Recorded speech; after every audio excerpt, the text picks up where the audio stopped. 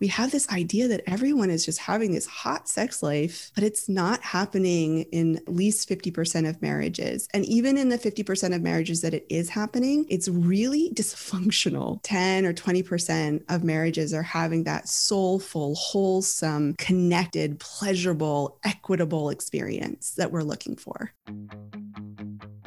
Welcome. You're on air with Ella, where we share simple strategies and tips from people who are doing something better than we are.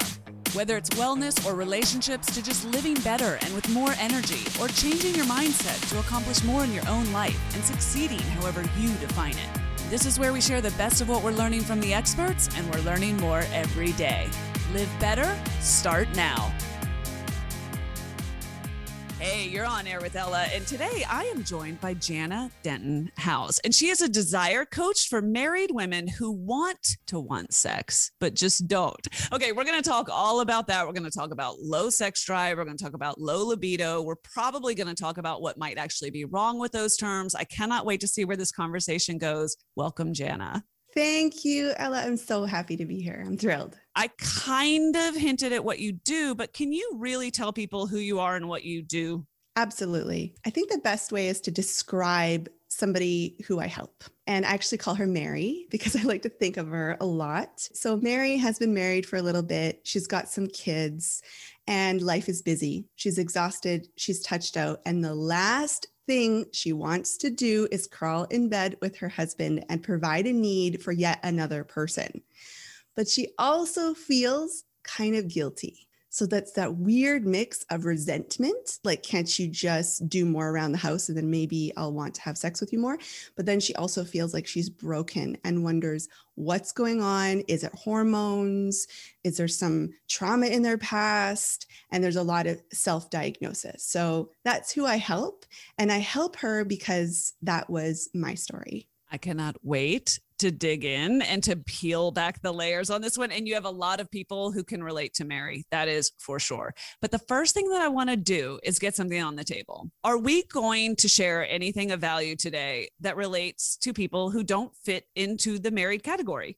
Absolutely. What I like to say is that I just specialize in one area. So I specialize in helping women who are married to men want and enjoy sex more. Does that mean that what I have to offer won't help people who are not married or who are not in a heterosexual relationship? No, of course. But it just means that I'll be using a lot of terms like husband and wife, for example. So I hope that your listeners can broaden it and make it applicable to their own lives. No doubt. They know that we put our arms around everybody. And obviously the goal is to share things where there are universal truths that translate to intimacy or to communication or just to being a woman in this world. That's what it boils down to. Just being a woman. How do we thrive as women in this world? All right, tell me this. You mentioned that this was your story. Talk to me about that. What brought you here? Years of pain and suffering. That's what brought me here.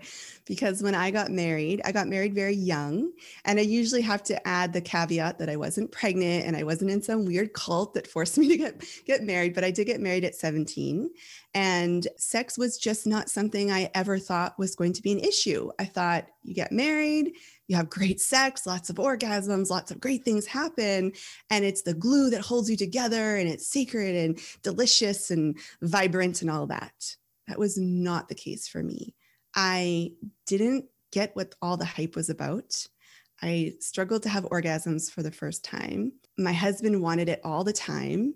I felt repulsed. I felt objectified, but then I had all those feelings of what's wrong with me. So about 5 years in, we went to see our first counselor, but he didn't really have much to offer me. And we went to a plethora of counselors, experts, workshops. I read a million books, and there just wasn't any solutions that worked in the long run.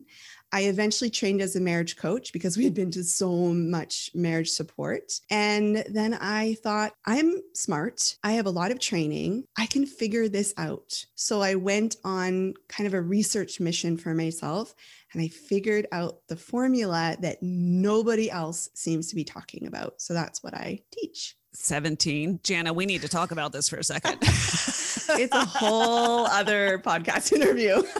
And here's really what I mean. I bet we could do a show on just that. But your age is obviously an outlier, right? That it's an anomaly. At the same time, the issues that you describe are absolutely not. And I would argue a lot of people at 27, at 32, at 35 can relate to everything that you just said. It is wildly interesting that you had that experience at 17. Yeah, it's just part of my story, but it doesn't really relate to the reason that I was struggling. I help women in all, 20s, 30s, 40s, 50s, 60s who are having the same exact challenges. Well, and one thing that we didn't mention is then you had children. Yeah. That doesn't necessarily make any of the issues that you articulated better.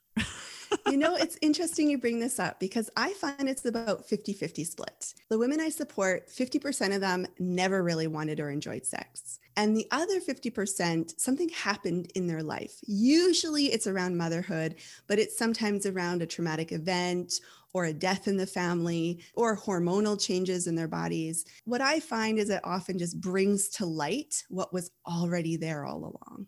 I also think, you tell me, do you think there's any truth in the fact too, that once you start giving so much of yourself to other bodies, to other entities, to other creatures, also called your children, that you feel like you're just a giving machine? Yeah. I don't know if you've heard the term human giver syndrome. I don't have that, I don't think, but but I can intuitively understand what it is, I think. Yeah. If your listeners want to learn more, the book Burnout by Amelia and Emily Nagoski is a great place to learn about it. And basically the premise is that there are human givers and human beings in the world. So human givers we're programmed, we're conditioned to put other people first all the time. And in an ideal world, we'll all be human givers, but we're not at that stage yet in humanity. So we find women who are just so exhausted, touched out, burnt out, and really lacking in what I see as a pleasure deficiency. I have the book Burnout on my Kindle as we speak. So I will link to that for everybody. And I'm looking for, now you've inspired me to make sure that I actually read it. So let's talk about where one begins on this journey. So Mary comes to you and she says, this is my situation. Where does one begin? We have to always begin with compassion, self-compassion, because a lot of the women who come to me or your listeners are in a place of self-diagnosis, judgment, and self-blame. And yes, there is that part of, well, if my husband could just make me orgasm, or if my husband would just do more around the house, then I would have a higher libido. But ultimately, when you dig just a few layers deep, it is self-inflicted diagnosing and blame and criticism. So compassion instead of guilt, shame, judgment, comparison, perhaps. Exactly. And usually it sounds like, why? Why don't I want sex? Why don't I like my breasts being touched? Why can't I have an orgasm? So there's a lot of self-diagnosing. And what I find is that a lot of professionals are really okay with that thread of thought. So a lot of the counselors and therapists and doctors I went to in seeking out this solution, they were all on board with labeling Jana with low libido and not necessarily looking at the environment, the cultural and relational environment that I was in. Very interesting. And one thing that I do notice every time I have the opportunity to immerse myself in these conversations or to read about it or to learn about it from people like you who are doing the work is to watch women who think that they are the exception realize they are arguably a part of the majority, or at least a group, a collection, a community, and they are not the anomaly. They're not alone and they're not broken. That's the two things. If I could tell women anything, it's those two things. And that's normally what I hear when people come into my world or join a class or something, and there's hundreds of women there. And they're like, wait a second. I thought I was the only one, because we have this idea. I think it's because of sex in the media. We have this idea that everyone is just having this hot sex life. And they're getting it on every day, just having a little sex, a little breakfast, little sex in the morning. but it's not happening in, I'd say, at least 50% of marriages. And even in the 50% of marriages that it is happening, it's really dysfunctional. Maybe only like 10 or 20% of marriages are having that soulful, wholesome, connected, pleasurable, equitable experience that we're looking for.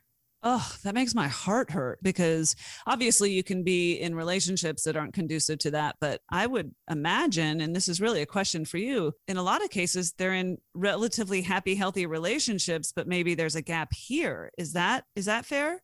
100%. What I normally hear is everything else is great. And this was for my relationship too. Everything else is great, but this one thing. We have these cyclical arguments every 3 months. There's a big blowout. He feels rejected and not important, not a priority. I feel icky and gross and just want to run away from the conversation. I have sex out of guilt and obligation. The cycle starts over again. Is it too early to talk about orgasms? Oh my gosh, it's not too early to talk about any. I do this all day. Let's talk about orgasms.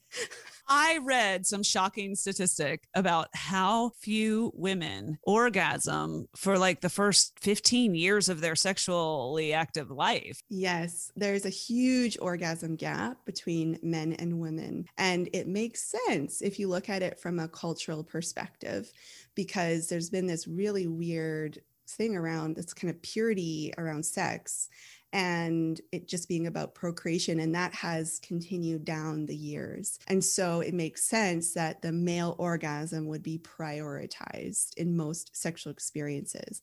Now, when I talk about orgasm, I even see the conversation around orgasm as being patriarchal, even a female orgasm, because there is some sort of bar, some sort of standard that all women are trying to achieve.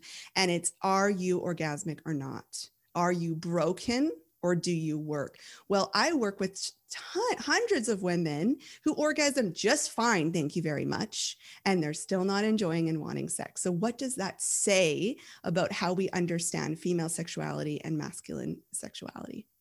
I am guessing that you might not appreciate when a woman, and I'm making quote marks here, folks, is diagnosed with low libido or low sex drive. Okay, so I'm making quote marks, you're making gagging faces. We might be onto something here. Like I feel a visceral reaction in my body. Yes, like I said, everyone was really happy with diagnosing me with having low libido, low sex drive. And what I found out was I was not low in anything. I was actually an extremely sensual, sexual, pleasurable potential woman. I had it all within me, but I was not in the right environment, culturally or relationally, to experience that type of pleasure. I think we left Mary at compassion. But these are extremely interesting routes that we are taking to get here. What happens next with Mary? We learn, we educate ourselves about compassion, about realizing that we are not the exception. We are not alone. What happens next? The next step is to establish safety. Mary needs boundaries. Mary needs to know that she can get undressed in her room and not worry about her husband oogling her, commodifying her, objectifying her, which happens in many, many, many healthy, there's a quote unquote, marriages, right? Now, I want to make this really clear right now. I love men. I love men. When we look at compassion, we are also looking at our partner's, our husband's experience as well. It makes sense that they have been taught to persuade, to persist, to pursue. So this isn't who got it wrong or who are we going to blame other than culture. I am happy with blaming a patriarchal society. I am happy blaming misogyny, believe me. But when you establish safety for yourself, that is being really radical about what am I okay with and what am I not okay with? What touch do I love? Like I love holding hands with my husband. My husband's hands are my favorite part of his body. They're very large and masculine and protective and comforting. We can hold hands anytime. honestly, that's about it. I initiate all other touch because that what brings me safety. And when I have safety, guess what happens? We all have more touch in the relationship. I'm guessing that you had a real focused effort to have that conversation and figure out what each other's boundaries were. That sounds, honestly, this is a crazy thing to say, and maybe it's just me. That sounds almost awkward, which is hilarious because you're talking about the most intimate thing in the world, and it's awkward to talk about what works for you. How make that make sense? Well, it makes sense. So think back to your childhood, everybody here. Were you taught to give your body either neutral or positive comments? Were you taught to discuss things with your first sexual partner? What did they like? No, we were taught that our bodies are shameful. We were taught that the sexual experience equates pain for women. We were taught not to look, don't touch. But then when you get married, this is for a lot of women, especially if you've been raised in a religious home, then you get married, then everything's great. So of course it makes sense. It's this awkward conversation. But what this boils down to is consent. And consent does not end with I do. How does one start that conversation with their partner? You've been with somebody, you've been struggling. A lot of people try to mask the struggle, I'm guessing. I would think that some people who need to say, hey, I need to talk to you about this, or this isn't working for me. Like, I would think that they would worry about the ego impact on their partner, because what partner wants to hear, hey, we've been together for like 6 months, 6 years, 16 years. This isn't working for me so much. Like, what is more threatening to your partner than hearing that they weren't doing it for you? And that's why they're in that position 16 years later. We put the emotional responsibility of our partner on our shoulders. That's not our job. Our job is to clearly communicate what am I okay with and what am I not okay with a huge dose of self-compassion and compassion for our partner as well. So yes, this happens all the time.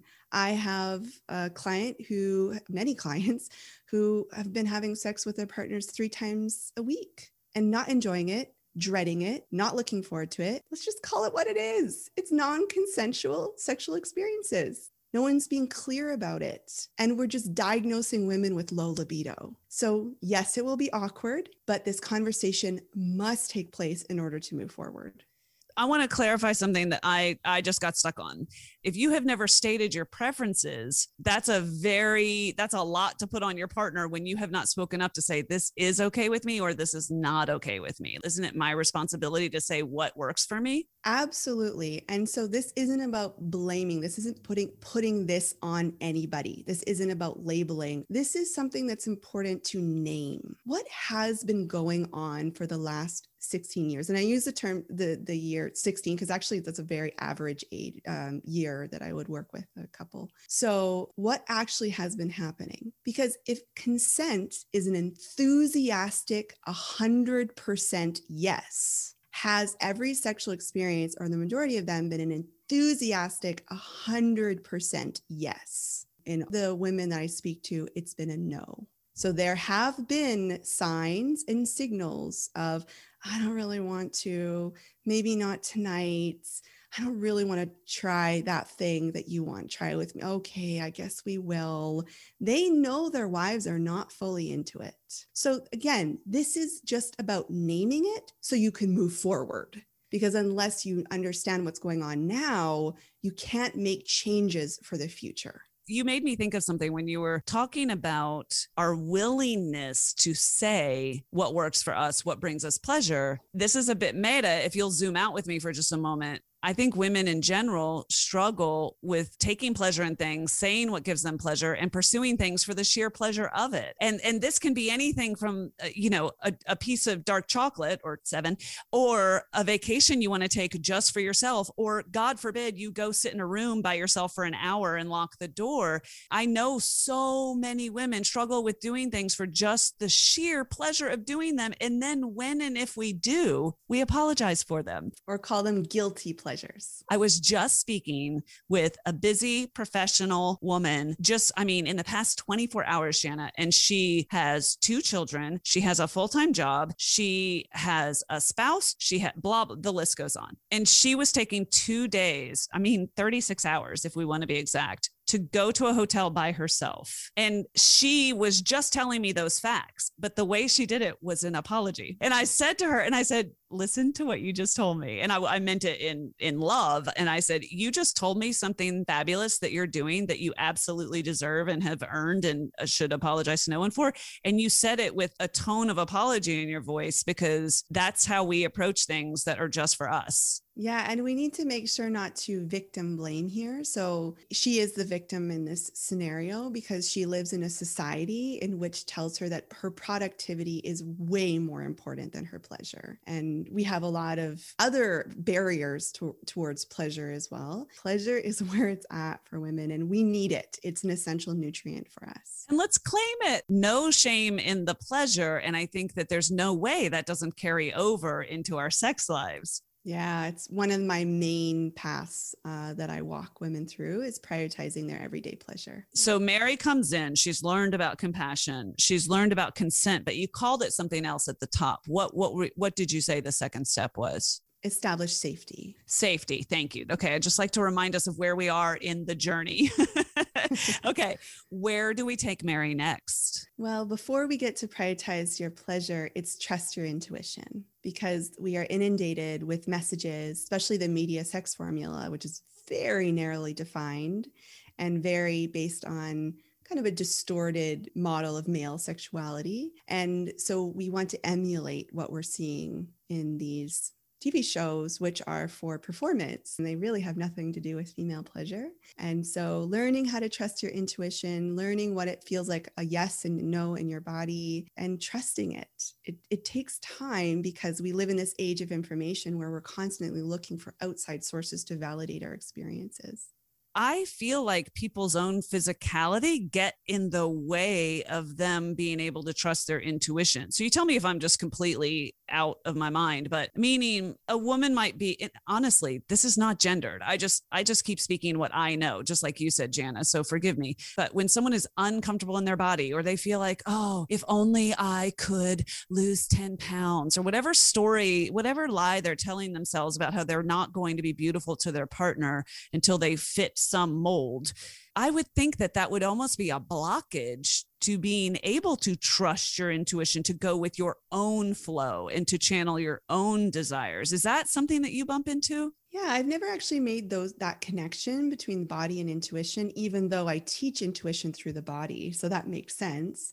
I love how you know what the next step is. So after prioritize your pleasure, we get to connect with your body. Oh, so you already know, you're already intuitively as a woman figuring out what women need, which is so exciting. Oh, that's so funny because Jana, yeah. A lot of times, okay, little behind the scenes info, everybody. A lot of times the guest and I get together and we talk about the outline before we jump into it. But Jana, did we?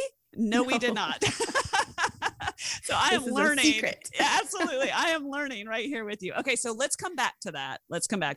Okay. Is there anything else you want to say about trusting your intuition? It's just, these are paths. All of these are paths that you're going to be walking on for the rest of your life as a woman. Don't beat yourself up. Don't self-diagnose if you get into your head a lot, if you rely on other information rather than your own. It's okay. It's fine. Just dip your toes in a little bit, go for a walk and just think, do I want to turn left or right? And just practice. Do I want to wear blue or red today? Just small little things to practice during your day. And then you can kind of work your way up to bigger decisions in your life. Okay, I got to talk to you about this for a second, because I am somebody who has lived out of their brain my whole life has been based in my mind, in my brain, in the thing that I thought was me. But it turns out it's just my highly dysfunctional brain. It's fine. I have been practicing leaning on my intuition and really A lot of people meditate. That is not something that I claim to be good at, but I will immerse myself in a question, think on the question, and listen for an answer. But what I love about what you're saying is I love playing with my intuition. So on these little tiny decisions, where do I want to go to dinner tonight? Or what do I want to make for lunch? Or what pants am I wearing today? And the answer, just so you know, is yoga pants every day of my life. Okay. Relying on my intuition for all these seemingly trivial questions and decisions, because it's a wonderful way to practice. There's so much more here that we could talk about. So much more. Can I just share an example of this? Please. So often I run a program called Wanting It More, and we have these group calls. So we usually have about 50 to 60 women on each call. And just recently, I had a couple of women say, I don't know what I want. I don't know what I want. This one woman in particular, she had this beautiful blue patterned wallpaper behind her. So I asked her about that. Did someone tell you that? Did it come with the house? No, she picked it out. She knows what she wants. She was wearing this comfy, cozy sweater. I said, did you choose that because someone told you to, or you thought that's what you should? She said, no, I pulled it out of my closet because it felt good on my skin. So then I just started to ask her more questions. Do you like your husband's hand on your shoulder or your low back? Low back for sure. And we just kept on going on that vein. And I said, okay, there you are. You can trust your intuition. It's not that hard. Yeah, we have everything within us. We just do everything in the world to distract ourselves from it until we know better. Well, we're also told that, especially in the sexual experience, that men know better. So we are conditioned to look towards the males in our life to teach us about our bodies and how they work. And they're clueless. So it makes sense that we would do that. That's an unfair thing to put on them too. Like, we didn't come with a manual, and nobody bothered to tell them how to prioritize our pleasure. And so that's really up to us. So talk to me about that. So how do we prioritize our pleasure, especially when we agreed, and all generalizations are false, but we agreed that most women, if we can just be really honest, aren't working on prioritizing our own pleasure in life in 360 degrees. So how do we do it when it comes to intimacy? You start by practicing it in everyday life. And my favorite way is to learn and develop the muscle of extracting pleasure. So we have 5 senses. Everyone right now, you too, we can look around our environment just visually and let our eyes land on something that brings us a lot of pleasure. Maybe it's the symmetry, maybe it's the shape, maybe it's the color. And we can just spend just a couple of seconds just looking at it, delighting in it, almost establishing a relationship with it. There we go. We extracted some pleasure. Now, in the sexual experience, that may be a little piece of your husband that you really delight in. A client of mine was talking about this little section on her husband's neck, and there was this little soft place, and they were playing a card game together, and she just kind of let her eyes rest on that little part of his neck and just really delighted in the visual pleasure of that. And she ended up going ahead and giving it a kiss and whatnot. So you can take it further, but you don't have to. So you can use all of your senses in the sexual experience in that way. This applies to okay. Those of you who we promised at the top that even if you're not married, you will get something out of this.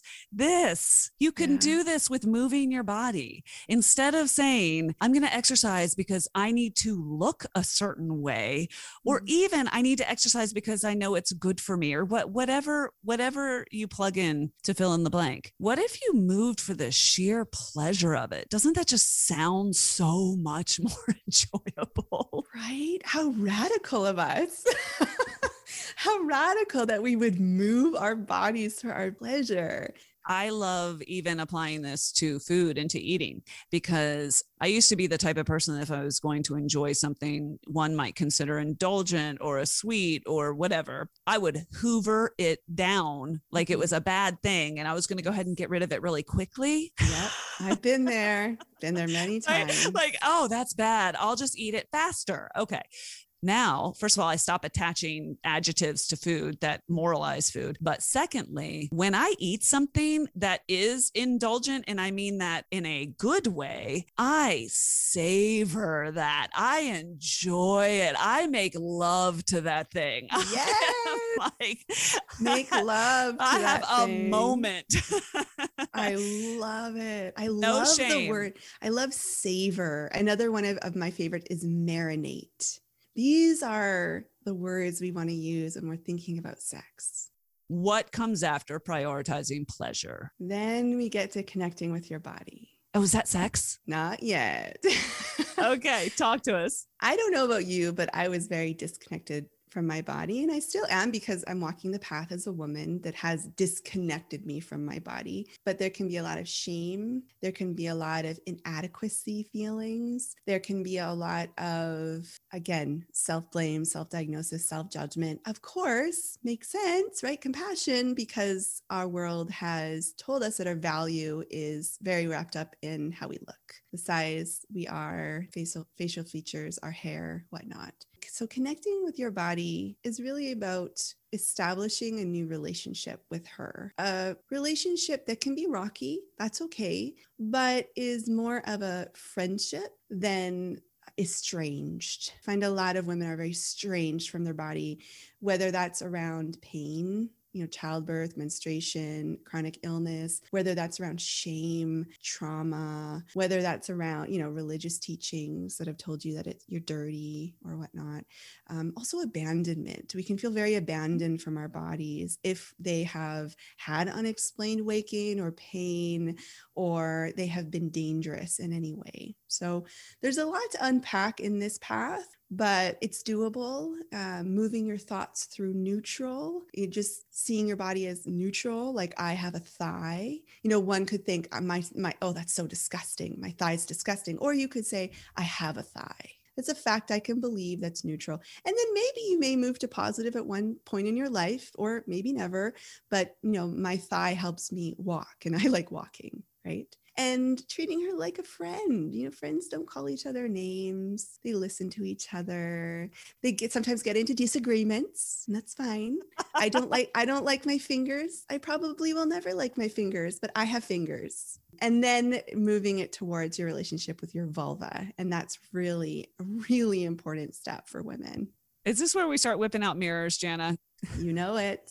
You know it. Listen, some people are driving. Okay, it's not going to happen right now. Yes, don't worry. Usually women aren't running to this step.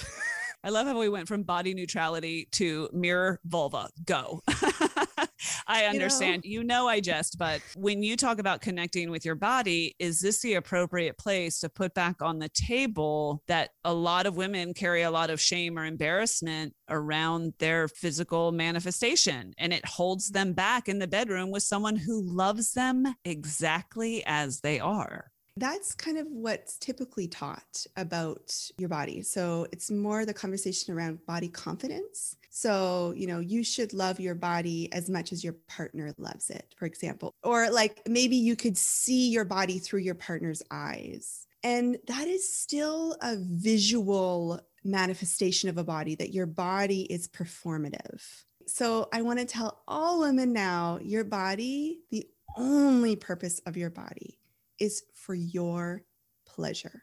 It's your body, your orgasm, your nerves, your sensations. It is for you. You own it.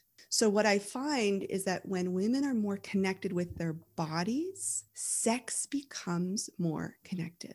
Instead of even doing what I just did, which is essentially setting up a mirror outside of yourself and checking to see if you like the reflection. And the mirror is your partner's loving eyes. It's more compassionate than, me in my mirror. My husband will always view me 1,000 times more beautiful than I will. And you're saying that whole paradigm is broken. It's broken. To reflect that back, what I'm hearing you say, so you correct me, is this is an inside game. 100%. I just want to acknowledge that these are very counterculture concepts, and they take a little bit to get your brain wrapped around them, because we are dealing with some very strong neural pathways that say otherwise. Yeah, this requires some marinating for sure. Lots of marinating, simmering, extracting.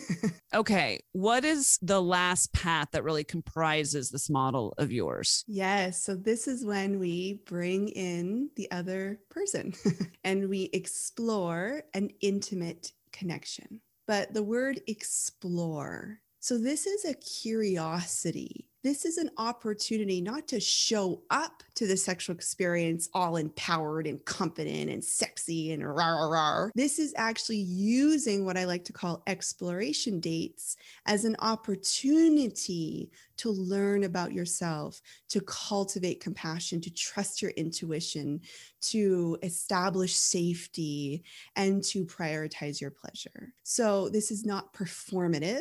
This is using the team of your marriage in which to uncover and discover what works for you, because I believe that women need to be the leaders of the sexual experience for us to experience full and complete safety. So this is where we take all of the paths up until now and put them in a container of safety and acceptance and love, and start to walk these paths with somebody else. Even though you're still staying connected to yourself, you're still prioritizing your own pleasure, you're still staying connected to your own intuition and cultivating compassion for yourself. So I teach women to be the leaders of the sexual experience so that they can cultivate that really important safety for themselves. And this is counterculture. This is not what we're taught. We're taught that men hold the guide and manual to women's sexuality, but it doesn't work very well that way, because then you're always on the defense, and we want you to be on the offense. We want you to be, what would I like next? Or how am I feeling about this thing? So it is about moving through this experience just through your pleasure. And this is challenging. Tell me something. When you say leader, do you mean that the woman always needs to initiate? Do you want her to always be in the driver's seat? Walk us through what you mean. Oh, initiating is so, let's just forget initiating. Schedule sex, at least weekly. Otherwise, you'll forget you enjoy it. So have I spoken about responsive or spontaneous desire yet? No, let's talk about it. But I mean, I have so many things I want to ask you now. Oh, please. Do you want to do that first? Tell me about that while that's top of mind for you. And then tell us what you mean by leader. Because you lost some people at leader. They're like, I know. Yeah. So tell us what you mean. Let's talk about responsive and spontaneous desire. And let's talk about the common objections of leader responder. I'd say all women I serve have something called responsive desire. This means that within a safe, comfortable, accepting environment, her arousal and desire can be cultivated. So it's not happening before the sexual experience, it's happening within the sexual experience. What we're used to seeing is what's called spontaneous desire, which is just going about your business and then suddenly getting in the mood. I just want some sex. Where's my husband? Let's go jump in and have a quickie and, let's get this done. About 30% of women have responsive desire. And again, I think most of the women who have been misdiagnosed as having low libido have simply responsive desire. It's just the way they were created. It's not something that changes over time, and it's just a fact of life and works very well, as you can imagine, with scheduling and experience. Okay. So the most common objections I get from women are, that sounds like a lot of work. That sounds exhausting. I am the leader in so many areas of my life. I am the leader in finances and children's activities and household responsibilities. I want to just lay on my back and have my husband figure it out. Part of that reason is because that's what we're seeing. That's what we have seen in the media sex formula, is the hunky man, and he makes her quiver with delight. We know this storyline well, right? So you've been watching Bridgerton, have you? Oh, okay. So we could go on and on here. But the reason why women think it's going to be exhausting is they're still thinking about it in the way of the old definition. Let me tell you what I mean by that. Old definition of sex is from that media sex formula, which is orgasm, penetration. It's ridiculous because when I ask men and women alike, what is the purpose of sex in your relationship? They all say connection. So I say, well, wouldn't that be radical if we made that our goal? If we made connection and pleasure our goal? So in that sense of the word, you're not leading the experience to prove that you were, to get yourself, up the orgasm mountain to the peak. You're simply there to further a little bit of pleasure and connection in your life. So what does that look like then? If someone says, okay, I'm tracking with you, but what does that mean I'm supposed to do? What do we tell that woman? So you take what you've been practicing in the other paths, in your everyday experience, in a very neutral environment, and you take it into what I call exploration dates. So these are scheduled, these are female-led, and there are no goals. There is the intention of pleasure and connection, but it's not really a goal. It's kind of somewhere where you're leading towards. So we've got those 3 characteristics of exploration dates. So you're going to enter with an easing in process. You're transitioning from your busy life, which may have been really in your head and productivity focused. Hopefully you are prioritizing your pleasure, connecting with your body, trusting your intuition during that day, but reality is reality. And so you spend some time easing in. What I find a lot of women delight in and need at this stage is connection. How was your day? Oh my, okay, you're not a stranger. We've got some big picture things that connect us. Even just simple things like what went well today, or asking for reassurance. This is my favorite. So we all have these common interpretations or insecurities. Mine is I'm not successful and I'm a bad mom. Those are my 2 biggest ones. So I just asked my husband, do you think I'm successful? This is a new sexy talk. And do you think I'm a good mom? And he's like, yes. And he showers me with reassurance. Sometimes he'll ask me for reassurance. His ones are, am I a priority? And am I important to you? I call these magic phrases because you can replace them with I love you, and they do so much better. I could do a whole podcast interview about communication since I'm traditionally a marriage coach. That's what I'm trained as. Well, I have to highlight what you just said, because I say I love you 16,000 times a day. And if I would replace half of those with specific words of affirmation, wow, that's a great takeaway. Thank you. Yeah. And just so you know, men and women, typically these are gender generalizations, but they typically do have some default ones. So for men, I am proud of you. I believe in you. I respect you. You're important to me. You're a priority. Your needs, I value what you need. Okay. Those are the kind of the main ones for men. So you may want to then wake up some of your senses by touching your husband for your pleasure. This is not normally what we do. Normally we touch our partners for their pleasure. What do they want? Is this good enough? Is this intense enough? What happens when we do that as women? Our arousal and pleasure and desire shuts down. And we're operating from our mind in that case. Exactly. So focusing on the sensations on your hand or covering the areas of your body that you're curious about. Of course, if he's tickly or he doesn't like certain touch, of course you would want to respect those boundaries. But I find a lot of men are basically, go ahead. Use me for your pleasure, sweetheart. I am down with it. And then maybe combining talking and touching, and then you follow your pleasure. And I find I've been doing this for quite some time, and almost every exploration date, something new happens because I'm a sophisticated, mature, ever evolving woman who has lots of just expansive pleasure opportunities. Now, I know a lot of your listeners right now are thinking, oh my gosh, that's a lot of pressure. What if I don't like anything? I just want to remind everyone here that I was somebody who didn't have sex for years at a time. I thought I was numb. I could only orgasm with a vibrator. Nothing wrong with vibrators, but I would just, let's just get this thing over with. I did not consider myself a sexual person. So I just want to remind everybody that I understand what it's like.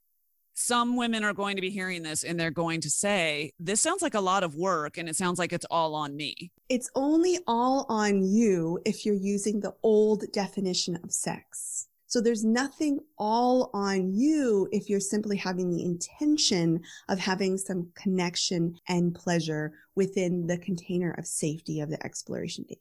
If we're leaving the initiation to the woman and she is to take the first actions, I'm thinking there'd be a lot of people not having any sex.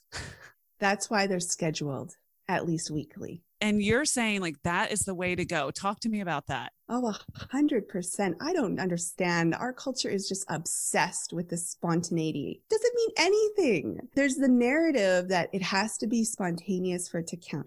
And I think what it's rooted in is this misconception that if a woman wanted them, they would want sex. So if you're having to schedule sex, that somehow means that you don't want your husband or find him attractive or want to be with him. Yeah, no, it implies that it's a perpetual want and need for men. That is a stereotype. And they're open 24 hours a day. And then the woman is like, give or take once every 6 months is fine. Yeah. And you have to reframe the concept of what sex is for and who is it for. So I encourage women to see sex as a self-care practice. And it's also why my methodology has been called radical. But I don't think there is anything radical about equity and justice in a relationship, which just means that everybody gets what they need to feel safe and comfortable. And we need different things. So of course you would have different roles in the relationship, in the sexual experience. Jana, one kind of final thought here. What do you say to the woman who says, I hear you, I understand, I'm supposed to get in touch with myself, I'm supposed to think about what I want, I'm supposed to listen to my intuition, I'm supposed to look for experiences of pleasure as I walk through life. And frankly, it all just sounds exhausting. I'm already tired. Yeah. Well, here is what I have discovered, Ella, as I have walked these paths in the last 5 or 6 years of my life. I have more time. I am happier. My anxiety and depression has decreased. I am a better mom, and I can serve my community at a higher level. There is no way that I could run a business and be an entrepreneur at the level of stress and requirement if I wasn't doing all these things. So it may seem hard in the beginning, but it's hard because you're living not in a supportive environment right now. What you're going to do is you're going to create an environment that is supportive of you. And then suddenly you're going to be more productive, more creative, and just more fulfilled and vibrant. Because at the end of the day, I mean, sex is obviously intimacy, I should say. Intimacy between two people in an intimate relationship is obviously extremely critical and adds a whole dimension of beauty and connectivity. And not to take anything away from sex, but at the end of the day, what you're saying, it sounds like to me, is so much more than the sexual act. Yes, it's so much more. It is, what do women need to thrive? And it's a symptom. When sex is not going the way you want, if you don't have desire, it's a symptom of that you're in the wrong cultural and relational environment. So it's about changing the environment so that you can thrive, and then suddenly you are enjoying sex, but you're also enjoying life more. Jana, thank you for expanding our horizons. Thank you for your point of view. Tell everybody where they can find you. And you're in Vancouver, British Columbia, right? But I imagine you work with people all over the place. Yeah. Tell us how to find you. Yeah. So you can go to Jana at Jana Denton House, no hyphen, just all one word. And also on Facebook, you can go to my website and you'll find the Wanting It More program there. And I do have a quiz if your audience wants to get on my email list and learn more. I will make it dead easy for everyone and put all of these links in the episode notes for this show. Jana, thank you so much. Thank you. It was so much fun. Okay, that's a wrap. I hope you enjoyed today's show and got something out of it that you can use. If you did and you want to learn more, find me on Instagram at On Air with Ella, or open the show notes for this episode and get all the links at onairella.com. There's no whip. It's just onairella.com. Thanks for listening. Thank you for sharing the show. And thanks for inspiring me. You are, quite simply, awesome.